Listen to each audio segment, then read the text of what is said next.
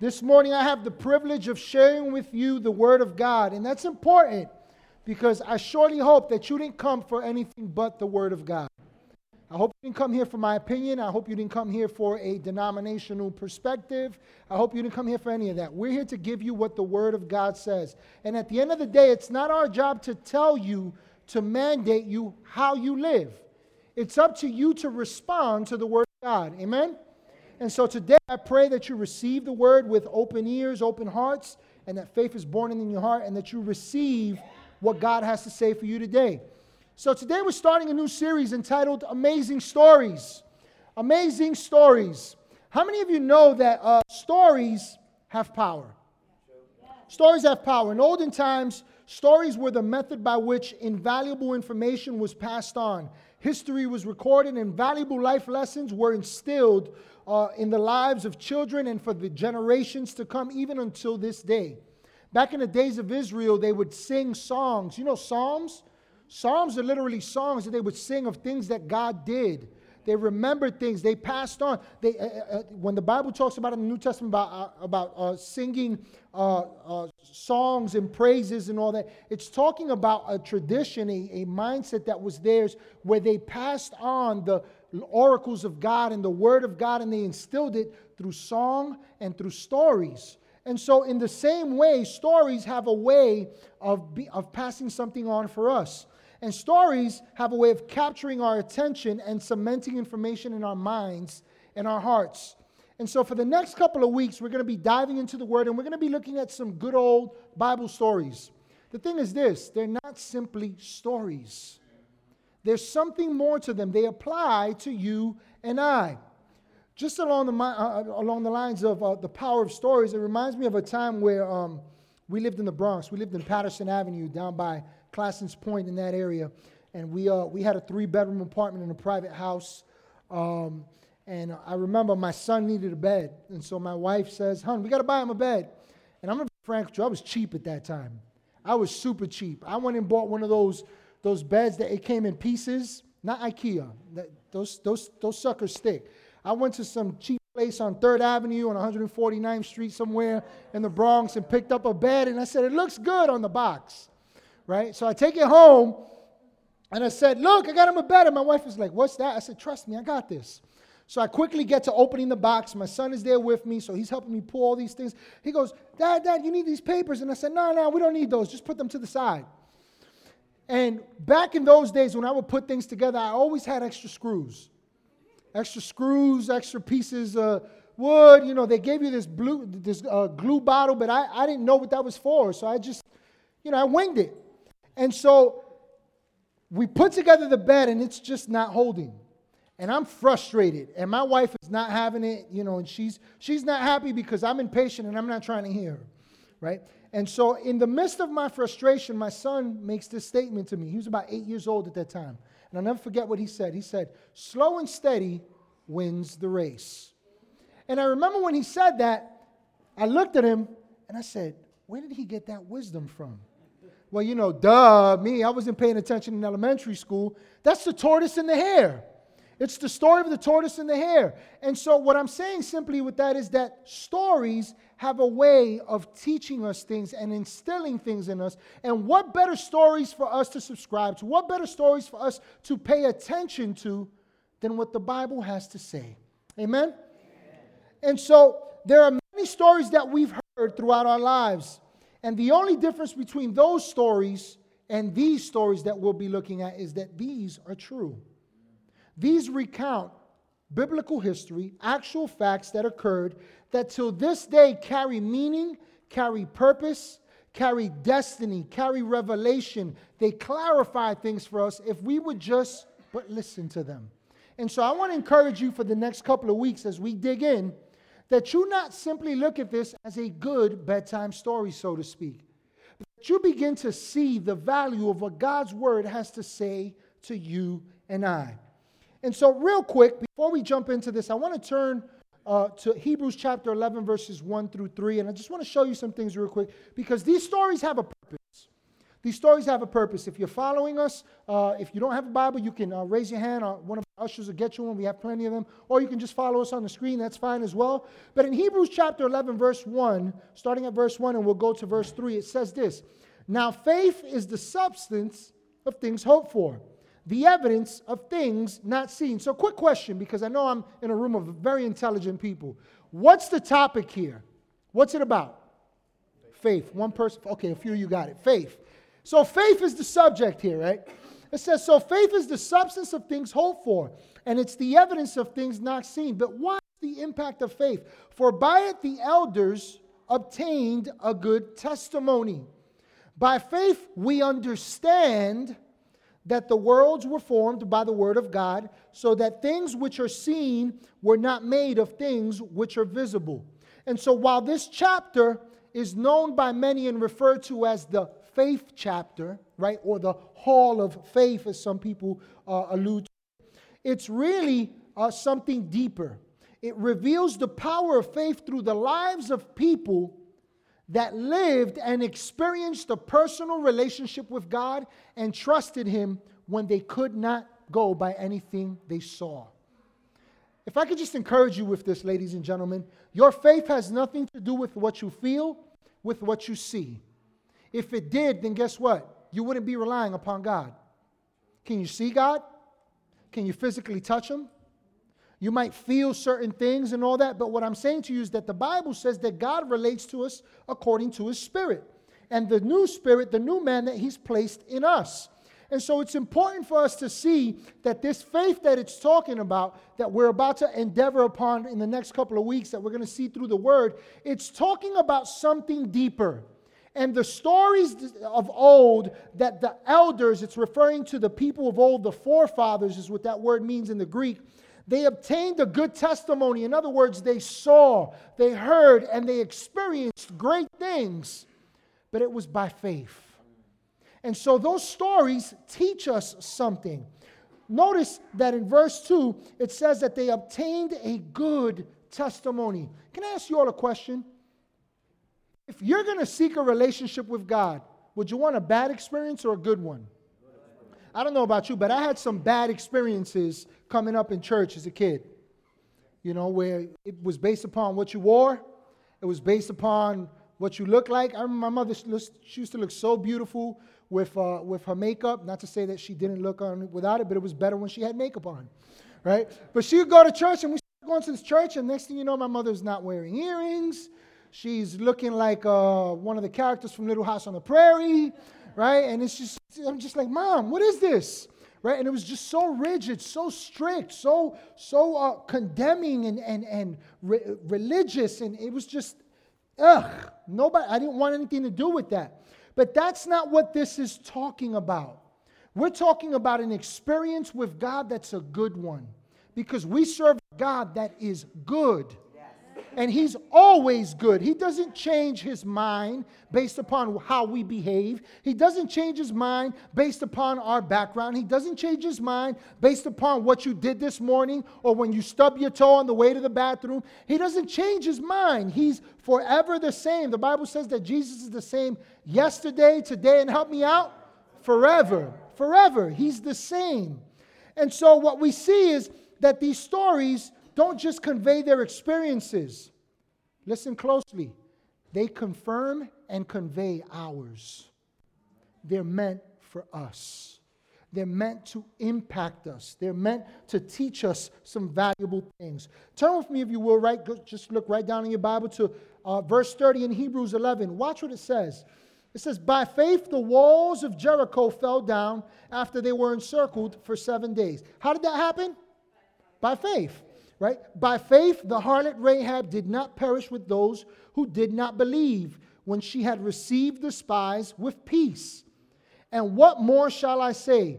For the time would fail me to tell of Gideon and Barak and Samson and Jephthah, also of David and Samuel and the prophets, watch this, who through faith subdued kingdoms, worked righteousness, obtained promises, stopped the mouths of lions, quenched the violence of fire, escaped the edge of the sword, out of weakness were made strong, became valiant in battle, turned to flight the armies of the aliens. Women received their dead raised to life again. Others were tortured, not accepting deliverance, that they might obtain a better resurrection. Still others had trials of mockings and scourgings, yes, and of chains and imprisonment.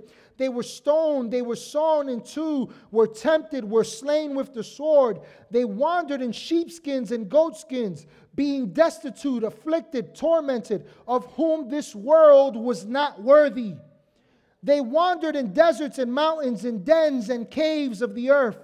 And all these, having obtained a good testimony through faith. Let me just pause right there for a moment, because you could very easily look at that at surface level and go, I don't want that kind of faith. Sawn in two, tortured, killed. Who wants that kind of faith? I'm not signing up for that. I told you we shouldn't have came to this church. Let's roll out of here. That's not what we're talking about here. Notice that the Bible says that in the midst of all that, they obtained a good experience in their faith.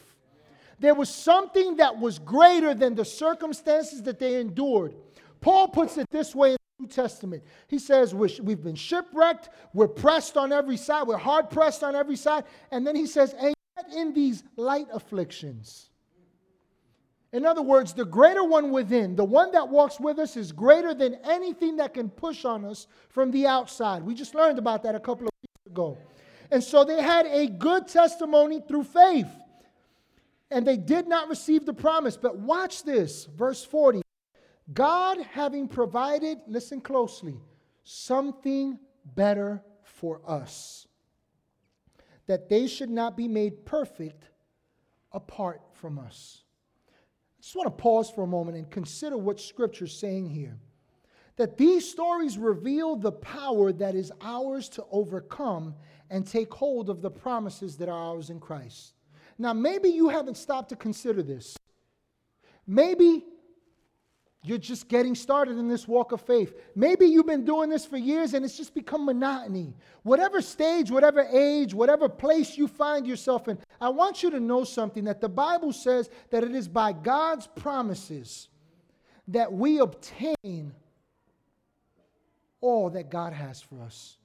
In other words, He gives us things to look forward to that encourage us, but also give us a direction, a place to go. And what I'm saying to you today is this, that your walk of faith is not done yet. As a matter of fact, for some, we're just getting started. But here's the beauty of it. It's one step at a time. It's one step at a time. And that's what we're going to begin to see in some of these stories, that these were people that weren't these super giants the way we think they were. They were ordinary, everyday people like you and I. And yet, they possess something that you and I have. Faith in God. The thing is, their faith caused them to take steps. And today as you listen, I want you to consider the invitation of God, that He's saying, hey, I didn't build you for where you're at. Believe it or not, God has more for you. God's plan is greater than what you can see. Doesn't Scripture tell us that God does exceedingly, abundantly, above, beyond what we could even ask or think? That's the God that we serve. And so let's look real quick at Hebrews chapter 12, verse 1, because it says something beautiful about these witnesses that came before us. It says, therefore, we also, since we are surrounded by so great a cloud of witnesses, let us lay aside every weight and the sin which so easily ensnares us, and let us run with endurance the race that is set before us. You know what's interesting about that word there, cloud, that terminology there, cloud of witnesses? It's referring to spectators. And here's what Scripture's saying. They walked through this, and some of them, they went through some serious challenges. All of them did. But some of them, it seemed like they didn't quite get what faith intended for them. And yet what Scripture reveals is it's because there was something better for them, which is better for us. They were looking forward to something that you and I have today. And so what the scripture begins to reveal to us is this, that we have a cloud of witnesses. There are spectators that came before us, and here's what they're doing. They're saying, run, run, run. Take the step of faith. Fight for your faith. Walk in faith. Trust God. You can make it. I know it looks bad. I know it looks tough. I know it looks hard. But it's not over. You're just getting started. Listen to the words of Jesus in Matthew chapter 13, 17. Jesus says this, for assuredly, in other words, you can bet your bottom dollar on this. For assuredly I say to you that many prophets and righteous men desired to see what you see, and they did not see it. And to hear what you hear, and they did not hear. You know what Jesus is saying there? He's talking to the disciples, and he's referring to these people of old that we're going to be learning about. And what he's saying is, hey, they were looking forward to the day when they could hear the words that you're hearing. When they could receive the kingdom that is now, that is right here before you. They were looking forward to this day. And so what I want you to see is this, that while these stories are impressive, and they are impactful, and they are meaningful, and they are full of faith, and they are full of examples that we can readily apply to our lives, I want you to see that according to Scripture, you and I have something better. We have something better. And so, if you'll join me, we're going to turn to James chapter 2:23. But before we do that, you can turn there. We're going to learn today a little bit about the life of a man named Abraham. There was a time when his name was Abram, right? And that meant exalted father. The thing is, Abram had no kids, right? But then there comes a time where Abram has an experience with God. And the Bible has a lot to say about Abram. Few men outside of Jesus Christ have had such an impact on the history of this world as Abraham did. I mean, to this very day, Abraham is remembered, even revered amongst some religions. In the Muslim religion, in the Jewish faith, Abraham is almost exalted as if he's a God himself. In Christianity today, we look to the example of Abraham. But Abraham's life is one that's marked by a great example of a life lived by faith. And I think that that's important for us to pay attention to today, because the Bible says that we walk by faith. In other words, we live a manner of life by faith, not by sight. And maybe you've been trying to do religion. Maybe you've been trying to do just some spiritual hula hoops. We get up on Sunday, we go to church, and we check that off our list, and you know what? And we say our prayers in the morning, and you know what? Maybe we pray a little bit at night. Right? And we give a little offering, and it's almost like if we're performing our duty. But the thing is this, that there's nothing that we can do that adds to who God is and what God has for us. All we can do is embrace and receive it. And so Abraham was a man that walked by faith. And the example that we're going to see with Abraham was that he completely trusted God. Now let me just pause right there for a minute and challenge you to think about this. Is that your experience? Are you completely trusting God? Wow, I got real quiet here for a moment. All right, let's think about that. So let's see what the New Testament has to say about Abraham before we dive into this. Let's look at James chapter 2, verse 23, and it says this. And the scripture was fulfilled, which says, Abraham believed God, and it was accounted to him for righteousness. Check this cool part out. And he was called the friend of God. I don't know that many people see a relationship with God that way. It's like big God pie in the sky and, just help me out, God. Throw me a bone. Don't strike me. I'll do more good than I do bad. I'll behave. I'll go to church more. I'll do this. That's not God at all. That's not the relationship that God intends for you and I. What we see is that Abraham had a personal relationship with God. It was something that was special. And for some of us, maybe we might feel like this. I wish I had that kind of relationship with God.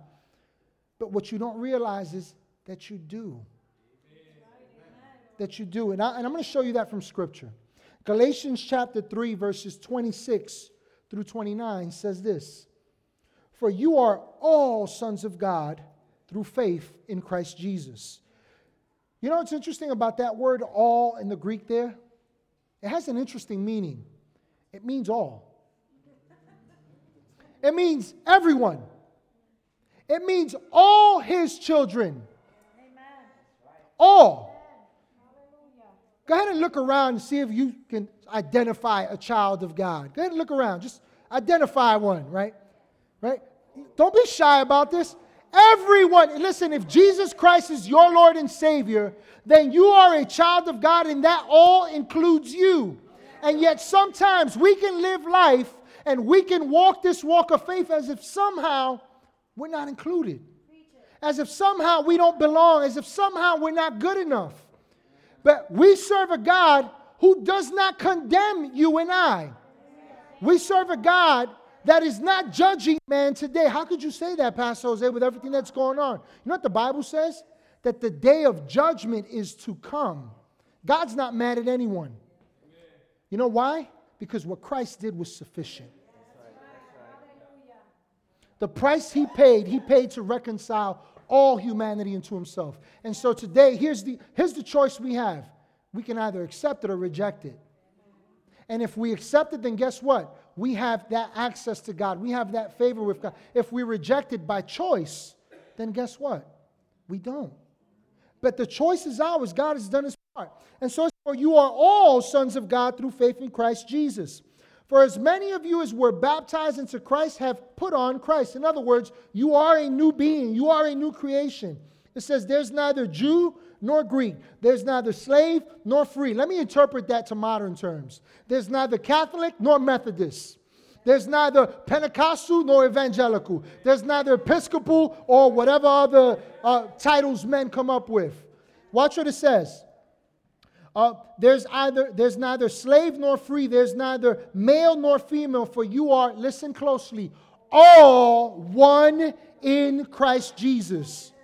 And if you are Christ's, listen closely, then you are Abraham's seed and heirs according to the promise. So I'm going to tell you why that's so important. Because Abraham received some big promises from God. Big promises. And we're going to look at that today. We're just going to look at one instance of his life. I don't have time to get into Abraham's entire life. We could do a couple of months of study on that. So today I'm going to focus in on one occurrence in Abraham's life. But what I want you to see is this, and I want you to understand is that when God says, Abraham, I will bless you, and I will increase you, and I will multiply you, and I will bless the nations through you, it's not just talking about Abraham. Go ahead and tell somebody, it's talking about me. It's your story. It's my story. It's our story. And so we're not going to turn there, but Genesis 11, verses 27 through 30, tell us the origins of Abraham. And I want to give you some background on Abraham. Abraham came from a place called Ur of Chaldees, right? It was located in what is the southeast corner of Iraq today. It's about 75 miles from the Kuwaiti border. And it was a well-suited land for raising flocks and herds. Why is that important? Because that was a huge source of commerce in those days. In addition to that, this place of Ur of Chaldees was located at the place where the Euphrates River emptied into the Persian Gulf and was a bustling seaport where trade was conducted with foreigners coming from India and Africa and other regions of the known world back in those days. So basically, here's what it was. It was like New York City. It was the spot to be. Ur of Chaldees. Everything was happening there. And so it was very prosperous. But it was also a very perverted place. There were weird rituals and many gods that they served. And all these perversive manners of living that they endeavored upon. And it was a dark time and a dark place for Abraham to come up in. But that's all that Abraham knew. And in the midst of his darkened condition, God shows up. and introduces himself to Abraham. And what I want you to begin to see is this, that as we see the introduction of God to Abraham, God is introducing himself to us. And so let's look at Genesis chapter 12. And for the remaining couple of minutes that I have here, I want to just dig into this. So pray you're perking your ears up. But if you miss anything or you're taking notes, go back and check out the podcast. All right? So Genesis chapter 12, verses 1 through 3 says this. Now the Lord had said to Abram, get out of your country, from your family, and from your father's house, to a land that I will show you. I will make you a great nation. I will bless you and make your name great, and you shall be a blessing. I will bless those who bless you, and I will curse him who curses you. And in you all the families of the earth shall be blessed. You know what's beautiful about this introduction? That Abram could do nothing to deserve God wanting to be a part of his life. A holy God, a good God, a loving God. That God, God creator of all the universe, introduces himself to Abram. Abram, the idol worshiper. Abram, the pagan. Abram, the one that lived without a knowledge of God. That Abram that was far less than what he was supposed to be in God. That Abram, God introduces himself to. That's grace, ladies and gentlemen. That's favor there. That's love. Because you see, the Bible says this, that love, not only does it cover a multitude of sins, but love holds records of wrong. And so here comes God in his love, and he looks upon Abram, and instead of seeing the very worst, which is what religion does today, he sees him and he says, Abram, I got the very best for you. Abram, my plan is to bless you. Abram, my plan is to increase you, to multiply you, to use you so that not only are you blessed, but so that you can be a blessing into the lives of others, so that all would know that there is a God that cares for this entire world. And so Abram has this encounter with God. He has this introduction from God.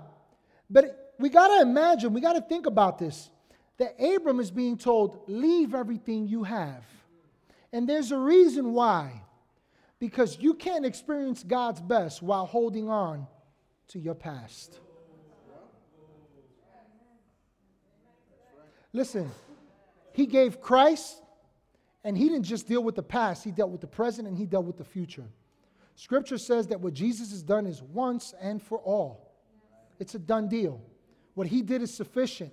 And so God has provided, he's removed the stain of sin. He's removed all that separated us from God. And in the midst of that, his invitation is, I want you to see the good things that I have for you, that I intend for you.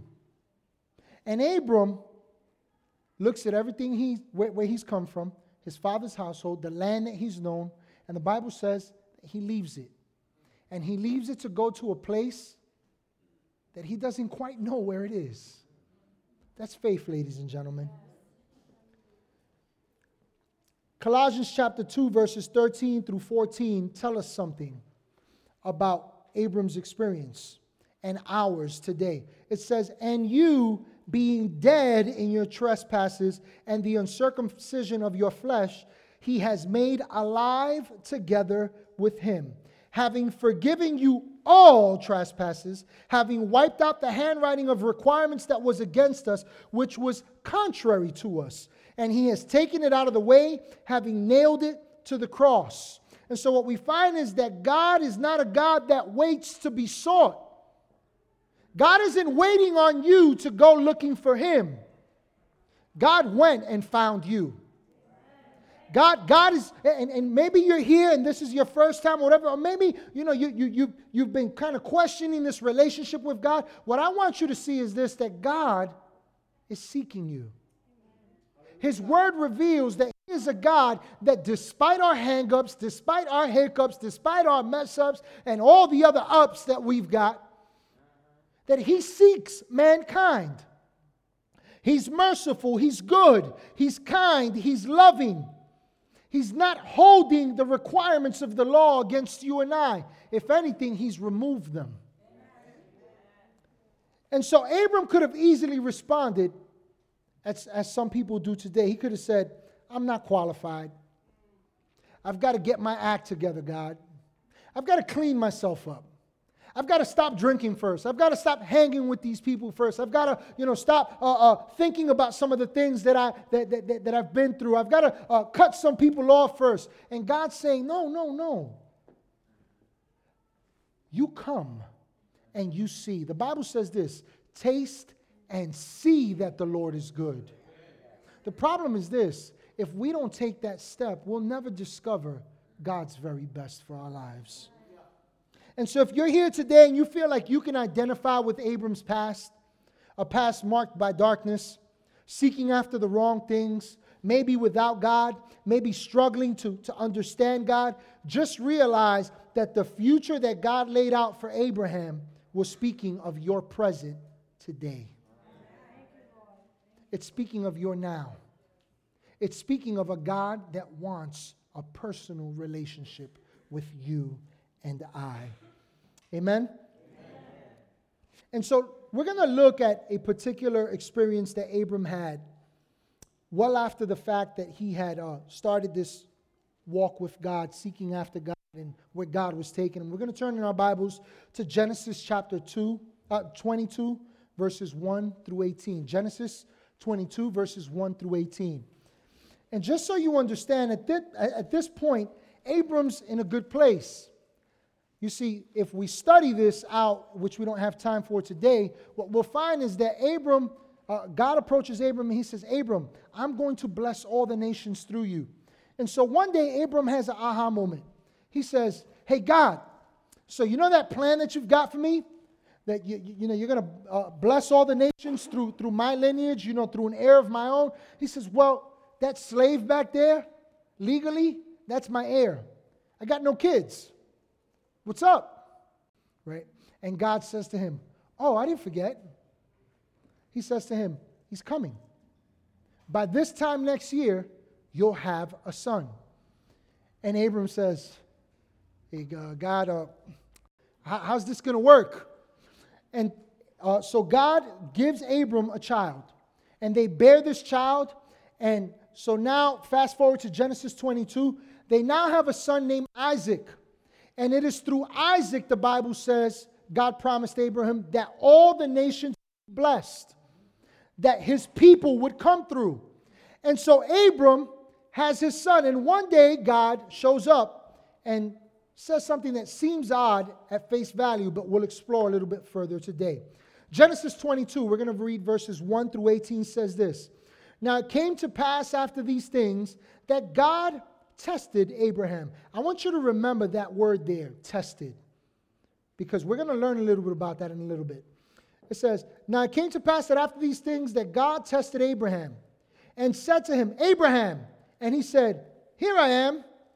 And then he said, take now your son, your only son Isaac, whom you love, and go to the land of Moriah and offer him there as a burnt offering on one of the mountains of which I shall tell you. And so Abraham rose early in the morning and saddled his donkey and took 2 of his young men with him and Isaac his son, and he split the wood for the burnt offering and arose and went to the place of which God had told him. Then on the 3rd day, Abraham lifted his eyes and saw the place afar off. And Abraham said to his young men, stay here with the donkey. The lad and I will go yonder and worship, and we will come back to you. And so Abraham took the wood of the burnt offering and laid it on Isaac his son, and he took the fire in his hand and a knife, and the 2 of them went together. But Isaac spoke to Abraham his father and said, my father. And he said, here I am, my son. And then he said, look, the fire and the wood, but where is the lamb for a burnt offering? And Abraham said, my son, God will provide for himself the lamb for a burnt offering. So the 2 of them went together. Then they came to the place of which God had told him, and Abraham built an altar there and placed the wood in order. And he bound Isaac his son and laid him on the altar upon the wood. And Abraham stretched out his hand and took the knife to slay his son. But the angel of the Lord called to him from heaven and said, Abraham, Abraham. And so he said, Here I am. And he said, Do not lay your hand on the lad or do anything to him. For now I know that you fear God, since you have not withheld your son, your only son, from me. Then Abraham lifted his eyes and looked, and there behind him was a ram caught in a thicket by its thorns. And so Abraham went and took the ram and offered it up for a burnt offering instead of his son. And Abraham called the name of the place, The Lord Will Provide. As it is said to this day, In the mount of the Lord it shall be provided. Verse 15.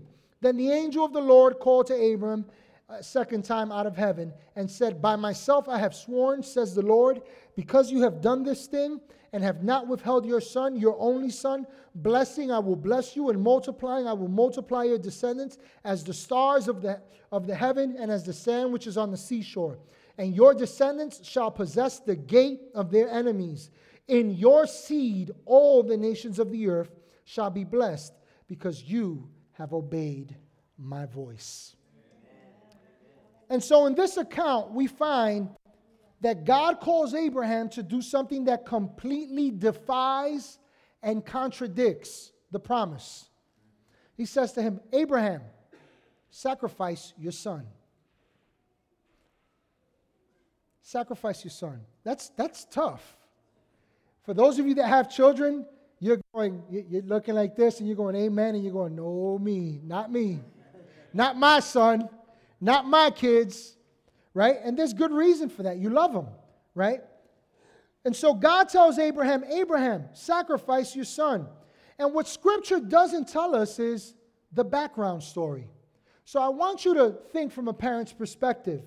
You have a son of promise, your one and only son, the one which his name and the plan that God has set in motion for his life would flow through. It's through this child that everything that God promised you will happen. And God tells you, sacrifice this child. There was no other son to be bought. It was one miracle. It was a one-shot deal. This is it, Abraham. And God says to him, give me that son. Abraham had already given up much. He'd left his family. He'd left all that was familiar to him in Ur of Chaldees. He'd left a lot of the things that he'd acquired over the years. He'd left all these things following after God. And while the Bible doesn't provide us the details as to what was going on through his mind and his emotions, it does provide us a crucial point where Abraham comes to a decision. Verses 4 and 5 tell us this, that after 3 days, they finally get to where they see Mount Moriah off in the distance. And it's at that point that Abraham looks at his son, he looks at the wood, he looks at the young men, servants that he had with him, and he says, guys, leave us. Stay here with the donkeys. We're going to keep going on ahead. But what's interesting is this, that Abraham makes a crucial statement in verses 4 and 5. In verse 5, he says this, and I will go yonder and worship, listen closely, and we will come back to you. And so something happened for Abraham that in the midst of what God is telling him to do, mind you, he's still going up that mountain. He's still got the wood, and there's still no lamb. His son was not dumb, as we're going to see. His son goes, hey, Dad, so got the wood, got the pot of fire, where's the lamb? And so, which leads me today to our big idea. Faith in God only works when it's dependent upon a complete trust in God and His Word. Faith only works when it's completely and solely in God. Completely and solely in God. If we just look at the example of Abraham, he's got his son of promise, and yet God tells him, sacrifice him, and Abraham says, I'm going. Let's look at verse 3 of Hebrews 11, once again real quick. It says, by faith, listen closely, we understand. And that's important. I'm going to tell you why. Because this made no sense. It made absolutely no sense. This is the one and only son you promised me. How can you now call me to sacrifice him? But Abraham had understanding because he had faith in God. What does it tell us? That we understand the worlds were framed by the word of God, so that the things which are seen are not made by things which are visible. In other words, Abraham was not depending upon what he saw or what he felt. He was convinced that if God said it, it's done. It's good. And so in verse 5, we see Abraham making this statement. We'll come back. We'll come back. If you believe that you're trusting God, but you are not depending upon his word, then ladies and gentlemen, we aren't having faith at all. The Bible says that faith comes by hearing, and hearing comes by his word. And so how is it that we can have an existence in a relationship with God that completely sets aside his word and simply says, I believe there is a God? There is no faith that's operating in the midst of that. All that is just an assent. I believe there's a God out there. I believe that God is good. I believe in Jesus. But let me tell you something, ladies and gentlemen. If this word is not operating in your life, if you're not seeing clearly through this word, then you can't operate in faith. And Abraham only had a word. Go to the mountain. Abraham had a few experiences with God's word. I'm going to bless all the nations through you, through your son. Look at the stars, Abraham. As many as you can see, that's how many are going to come from your lineage through your son. And so Abraham had a confidence in God that excluded anything that had to do with feeling or reason. That's the realm of faith. That's where faith begins. I mean, you've heard our story. We left very good jobs and we stepped out to nothing. I have family that were like, what are you doing? And I'm like, I'm trusting God. And they're like, you're stupid. You're crazy. You know what makes it even harder? When believers say to you, what are you doing? Duh, I'm believing. Right? There's one thing about believers that we should be doing. We should believe. Right? But we knew that God had called us to take a step out. And in the beginning it was 2. Now it's about 160. Next week we're going to 2 services, and who knows where we're going from there. Listen, the step of faith is never without a recompense. It's never without a result. It's never without what God promises. Trust God.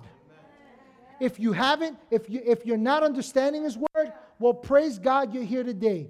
Maybe today is the beginning of something that sparks for you and I.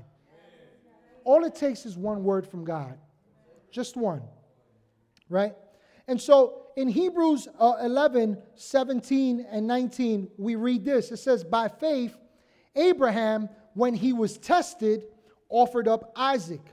And he who had received the promises offered up his only begotten son, of whom it is said, in Isaac your seed shall be called, concluding that God was able to raise him up even from the dead, from which he also received him in a figurative sense.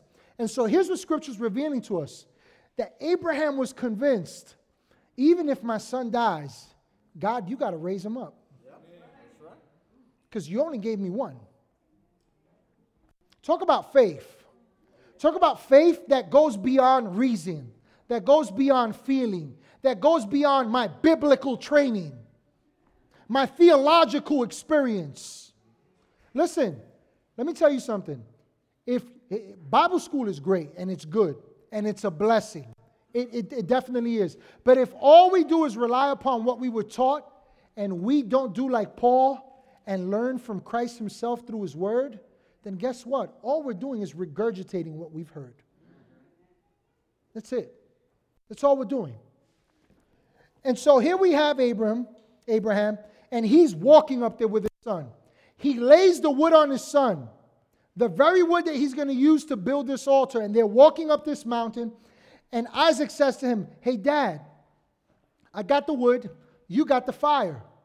Where's the sacrifice? And so Abraham is meditating on it. He's thinking about all this. And meanwhile, Abraham is believing that because God desired a sacrifice, that he alone could provide a sacrifice that was sufficient. You know what the Bible's teaching us there? That Abraham was thinking, you want me to sacrifice my son, but he's not pure. He's not sufficient. He's not good enough. But Lord, you said, and so this is what I'm going to do.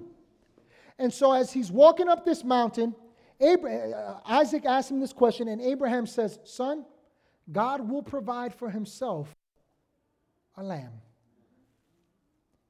Now you're going to see something very interesting about this in a second. But I want to point something out to you, that where God calls you, God provides the way. Yes, he does. And here's what I want to encourage you with. There are places that God wants to take you. Hallelujah. There are things that God wants to do in your life. And I get the question that says, but how? How do I even begin? What's my first step? How do I even begin to do this? Where do I go from here? And if we just rewind a little bit and we think about Abraham, God said, leave your family's house. Leave your country to a land that I will show you. He didn't even know where he was going. You ever seen Raiders of the Lost Ark? Or one of those. It's one of those. Indiana Jones, he walks into this temple, he runs in, and according to what he's looking at on this map, there's supposed to be a crossing to get to this chalice that he has to get. And so he gets to the edge and he sees there's nothing there. But he's looking at the paper and he's saying, but there's supposed to be something there. And so all of a sudden he's scared to death. His enemies are coming. This ball's rolling and he goes like this. And he takes a step and all of a sudden the ground comes up before him. And he begins to walk and he discovers that what he thought wasn't there was actually there. Ladies and gentlemen, that's what faith in God is like. And there are places that God is calling you, and there are questions that you will have to be the father that he created you to be. He's calling you to be the husband that his word declares you can be. He's calling you to prosper and be successful because his word declares it. He's calling you to a life of health. He's calling you to a life of impact where you can touch people's lives, where you can go into your community, where you can come back when you think you're down and out and there is no comeback. And God is saying, take a step. Trust me. And this is what Abraham is doing the whole time. He's taking one step at a time, and what he's discovering is, God, you're still here. Amen. Your word is still true. You can trust God.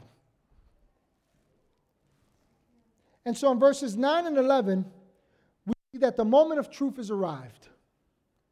That Abraham prepares the altar. It says this, then they came to the place of which God had told them. They're finally at the top. And Abraham builds the altar. And he places the wood in order. He stacks it up just right. And Isaac is watching all this. And then all of a sudden he says, come here, son. And he ties him up. What must that have been like for Abraham? What must that have been like for Isaac? Wait, Dad, this don't mean, I'm the promise. You can't do this. This ain't the way it's supposed to go. This isn't part of the plan. Go back to what God told you. And Abraham begins to tie him up. He ties him up and he puts him on the altar. Now, what's interesting is this.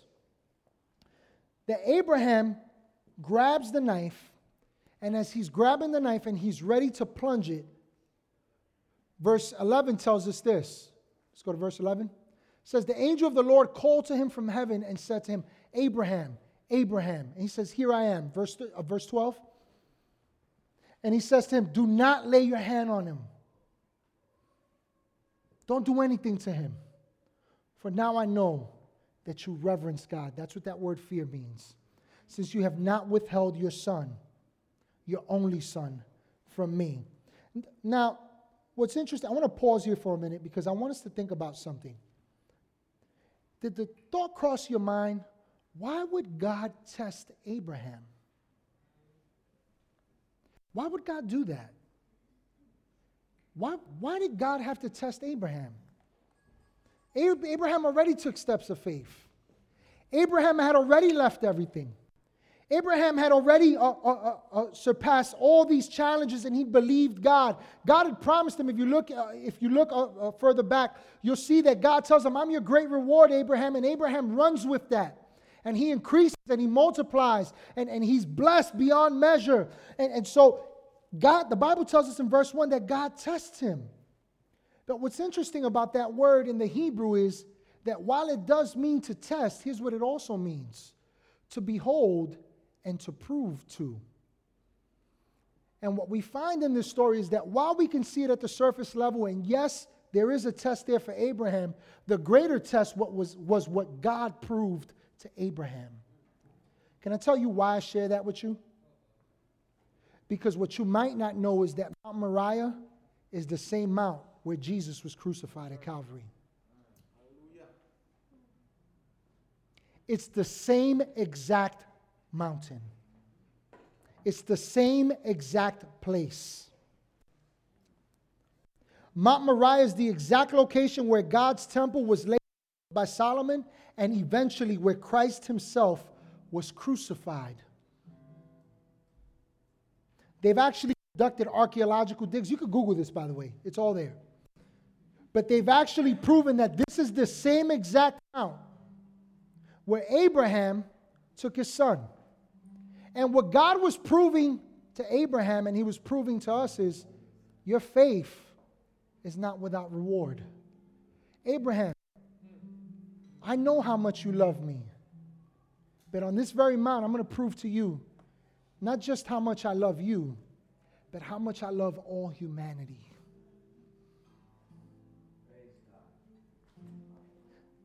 The greater test there was God himself. God was proving himself on that mount. He was revealing that just like your son, you're going to lay the wood on his back, I'm going to lay a cross on mine. That just as you're going to present your son as a sacrifice, Abraham, I'm going to present my son as a sacrifice here for all humanity. Abraham, that just as you were true to your word, just as my word says that I exalt my word above my very name, I will still do what I promised. That I will bless you, and those who curse you, I'll remove them out the way, but I'll bless the nations through you, Abraham. Abraham, I'm proving to you, and I'm proving to those that will read your story, that what I say I'm going to do, I will do. I will give my best. It's interesting, but if you read this story, it's a foreshadow of what was to come. You might not know this. Maybe this will help you. My pastor used to put it this way: the Old Testament is the New Testament concealed. And the New Testament is the Old Testament revealed. You know what that simply means? That what we're seeing in the Old Testament is what's to come even till this day. Amen. That's right. It's a foreshadow. It's showing us something that's to happen. Let's look at verses 14 through 16 as we close here. Because God says this. It says that Abraham called the name of that place, the Lord will provide. As it is said, listen to what Abraham says: in the mount of the Lord it shall be provided. You know that ram that got caught in that thicket, that thicket bush? That's giving us a picture of the lamb that would be slain for us. The Bible refers to Jesus as a lamb who went to the slaughter and said not a word. It's referring to Jesus. Verse 15, it says, the angel of the Lord called to Abram and said to him a second time, By myself I have sworn, says the Lord, because you've done this and you have not withheld your son, your only son. Verse 17 says, blessing, I will bless you, and multiplying, I will multiply your descendants as the stars of the seashore. Remember earlier when I made this statement that the promises of Abraham are our promises? Look around. Just take a look in this room real quick. Look around you.